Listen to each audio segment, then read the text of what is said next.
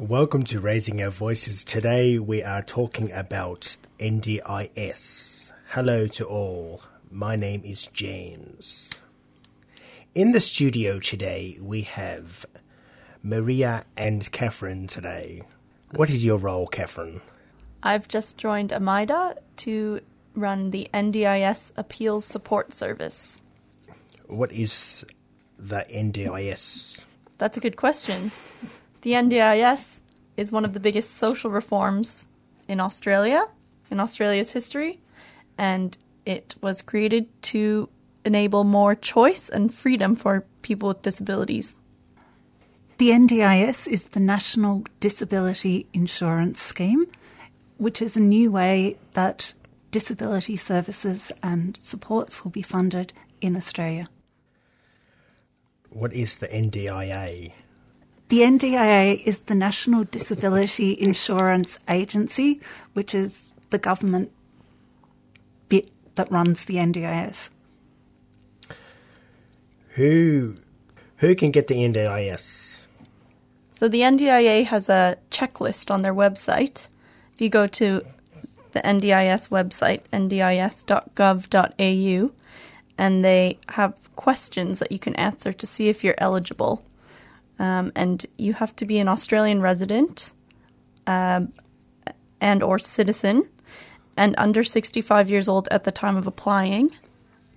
Maria, would you like to elaborate on the technical?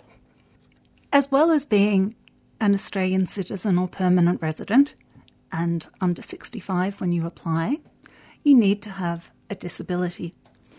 That means that you need support from another person or equipment to do things. That means that you might need equipment for mobility, like a wheelchair or leg braces. You might need help to learn and remember things. You might need help to get out of bed, to shower. You might need help to make decisions, or a range of other types of support that you might need because of your disability. When it's young children, they can enter the NDIS under what they call the early intervention criteria, which is getting support now, so they might need less support in the future. So physio or speech therapy, getting it now might mean they have less support needs in the future. What does it fund? It funds what they call reasonable and necessary supports related to somebody's disability. So that might be equipment, it might be support workers, might be quite a few other things as well. It could be support with transportation costs. It could be support for therapy, like you mentioned, speech therapy earlier. And unfortunately, there's not one list that says the NDIS funds this and the NDIS does not fund this. So it's really up to each individual to see what they need and then apply for what they need. In general, the NDIS will not fund things that other people who don't have a disability pay for themselves. So the NDIS will not fund people's rent. They usually won't fund for people to have a gym membership, things that people without disabilities would pay for by themselves. The NDIS won't fund except in exceptional circumstances. Does the NDIS have anything to do with the disability pension or the carer's pension? No. No, it doesn't. I don't think so. Some people who get the NDIS will be on a disability pension. Not everybody who gets the NDIS will be on a disability pension because some people might be working or they might be too young to get a disability pension. But having the pension pays for your living costs, the NDIS pays for your support costs. If people are currently getting the mobility allowance, though that does change. When you get an NDIS plan, you lose the mobility allowance, but you should get a transport payment within your NDIS plan. It's the same with CAPS. So if people are getting funding for continence aids, they'll lose that CAPS payment, but they should get continence aids funded in their NDIS plan. How does the NDIA decide what supports you get? They decide it based on what's reasonable and necessary, as we were talking about before, and also on value for money. And so, again, this is specific to each case and every person's individual circumstances. And I know we'll talk about it later, but actually a good place to look is the NDIS grassroots discussion on Facebook. That there's a lot of conversation there around what people are getting for supports for themselves, for their children, maybe what they're not getting. And it's, of course, the NDIA says you can't apply for something based on, oh, my friend got this. But you can, of course, explain your own situation, your own lived experience in order to ask for supports. And they also decide based on your goals. So it's really, really important to have a goal that is specific to you and that you can point to a support and say, this support helps me to achieve this goal that I said is my goal. What sorts of goals do people have? My goal is to get my license or to travel independently to overseas, maybe.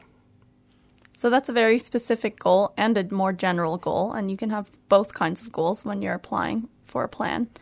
And we were talking about it earlier before the show, that sometimes it's helpful to have a general goal because then all of your different support needs could fall under that goal.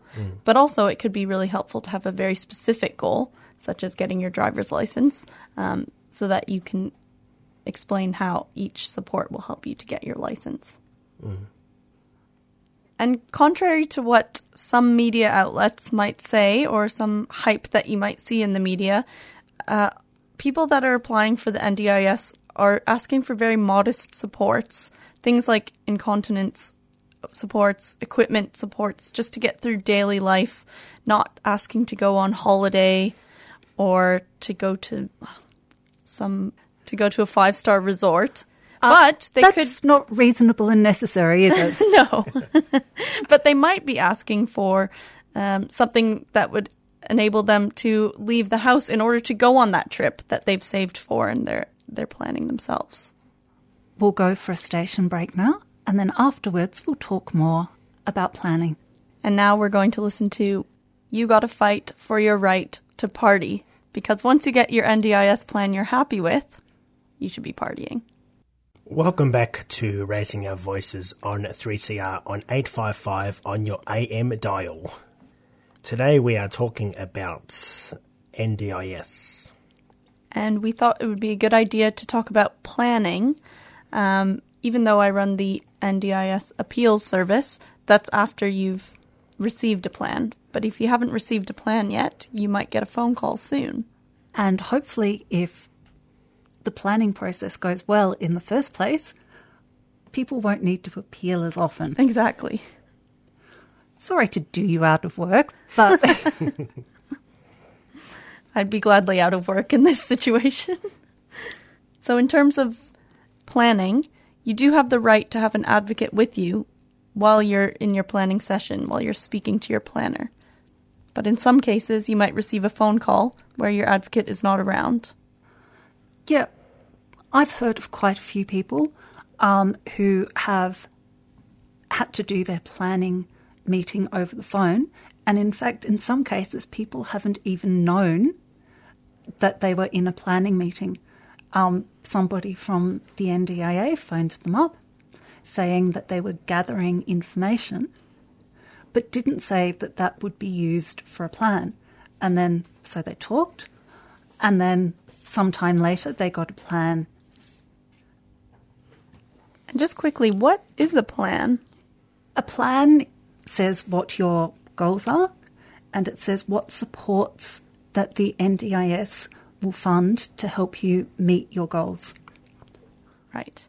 And there are good ways that you can prepare yourself for that planning meeting. There's some resources online. For example, there is a planning kit through Melbourne City Mission. They have some information on planning on their website. And then also picturemyfuture.com. That's a pretty good resource for thinking about the things that you like, the goals you might have. And it involves taking a camera around maybe for a couple of weeks and taking photos of things that you like and that you care about. And that will help you to shape the kind of future you want, and then how would you get there? Or even have it writing down what supports you currently have, what you might want to change about those supports, what equipment that you currently have or you need. Because if you've got an electric wheelchair, the NDIS might need to pay for maintenance of it and eventually buying a new one. Yes. What changes are there for people with a disability? If somebody is already receiving support that's funded by the state government or perhaps their local council, in the future, their support will be funded by the NDIS. Usually in the first year of somebody's NDIS plan, they have something called a first plan, which will continue your current services unless there's other things that you need and don't have. Because in the current system, there are quite a lot of people that get a little bit of support but don't get all the support they need. And it's also a time for people to start thinking about things differently as well, like supports that they might never have had and could have, or activities they might pursue that they haven't before, particularly for people who have been in this streamlined system for quite a long time. What choices are there? Well, in theory, the NDIS is meant to make less gap between the lives of people who have a disability and people without a disability. So people with a disability should be able to make the same types of choices as people who don't have a disability. For example, they should be able to choose where they live, perhaps, or who they live with, or what they do during the day, and have the support to do that. And to do it independently. That is right. Some people in the current system, they might be living in a group home, and they might, if they're lucky, get a choice of what colour their walls are painted, but may not get a choice of where that group home is, who they're living with, who is supporting them. So does everybody get a plan? Yes, I think. The NDIS is rolling out in different places at different times. So I live in the city of Melbourne, which is Melbourne Metro, which means that the NDIS comes to my area in October of 2018, so next year. But there are some people in Geelong who've had the NDIS since July of 2013. So some people in Geelong might be on their fourth or fifth plan before I get my first one. And how do you get it? There's two ways. If you're using services from some types of services, your name will be given to the NDIS from the services that you're using. Otherwise, you can ask for an access request form, which your doctor will have to help you fill out, and it will ask for information about your disability and what support needs you have. And this would be particularly useful for someone who hasn't had supports in the past or has had very minimal supports. Yeah, and there's actually quite a few people who are getting the NDIS who may be adults who haven't had support before. Either they've been on a waiting list for a long time, or they just haven't applied for supports. What do you do if you're not happy with your NDIS? NDIA, I should say. Or NDIS. It's a very confusing distinction.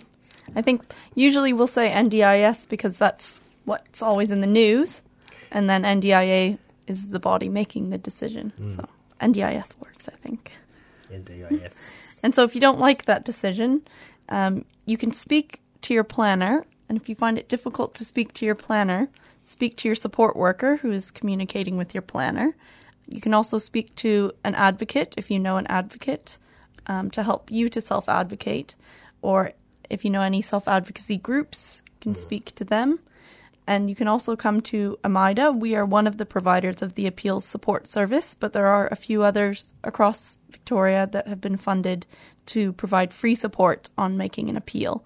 So if you are unhappy with your plan, you can request a review to the NDIA. And if they give you back a new plan, and you still think that it's wrong, come to us and we can begin the process of taking action to make an appeal of that decision. And our contact information is appeals, so that's APPEALS at amida.org.au, and AMIDA is spelled AMIDA, and our phone number is 0396502722. And you can both appeal a plan that you don't think is right, and if the NDIS says that you don't have a disability and you're not eligible, you can exactly. appeal. Yeah, that's a very good point to make. Thank you, Maria. Travel. So there was a big case recently in the news. You might have heard about it. Public transport, sorry. Yes, exactly. There was someone who needed public transport support costs to be covered, and the NDIA agreed that the support was necessary. It was reasonable and necessary, but they weren't going to support them with the entire costs of the transport. And so it was found in court that actually, if you're going to offer support, it should be a full support. If it's reasonable and necessary, you can't only give a contribution to that funding. The NDIA did not like that court decision, so they're now appealing it themselves. So stay tuned and watch that space. Are there any other big issues? There are heaps of things that we could talk about, and I think we could talk about the NDIS indefinitely, really, because it's new to everybody, and we're all trying to figure out what's going on, what the best things are and what the worst things are, and just how to work out plans that make everybody happy. And I think, there's a few big questions, like in terms of self-management. When you get the funds, how do you use them? And who's going to be spending them? Is it the service provider? Is it you? One of the other big issues is that there are some people currently receiving community support for a mental illness who are being found ineligible for the NDIS because the NDIS supports people whose disability is likely to be permanent. And some people with mental health issues have said, okay, you've got a disability at the moment, but it might not be permanent. I've also heard of people with some types of physical illness being rejected, although they have obvious current support needs. People are saying that, no, it might not be permanent. I've heard of somebody being told that they can't come back until they have surgery, for example. Mm. And in some cases, as we were also talking about before, it might be a good idea if you are found not to be eligible for the NDIS to just wait until 3 months have elapsed, instead of making a request for a review and then apply again with as much evidence as you have from different professionals, different assessments, and just making the case more for your lived experience and your day-to-day experiences. And then also, once you're in the NDIS system, once you have a plan, you're always in it for life. So that's the good thing. If you can get that status, then you don't have to prove over and over and over again from year to year. You can stay in the NDIS after you're 65 too. That's a myth that some people have, that once you're 65, you lose the NDIS. And that's not true. You need to get the NDIS before you're 65. But if you have the NDIS before you're 65, you can keep it. What are some of the good things about the NDIS? I've heard you've heard some things, Maria. Do you want to share? Well, first of all, some people will be able to get support for the first time. If people do have support, they're going to be able to move from state to state. Under the old state systems, if people moved, they may lose their funding. True. The NDIS theoretically gives people more choice, though some people aren't so sure about that. Each individual case will test the system, and as the NDIA says, no one will be worse off. So that's the main goal. And I think for a lot of people that is what's happening, and that's very positive news. Thanks for listening to Raising Our Voices on the issue of NDIS today. Thank you, everyone. Thank you, James. Tune in next month, the second Wednesday of the month. Bye. Bye, everyone. You've been listening to a 3CR podcast produced in the studios of independent community radio station 3CR in Melbourne, Australia. For more information, go to allthews.3cr.org.au.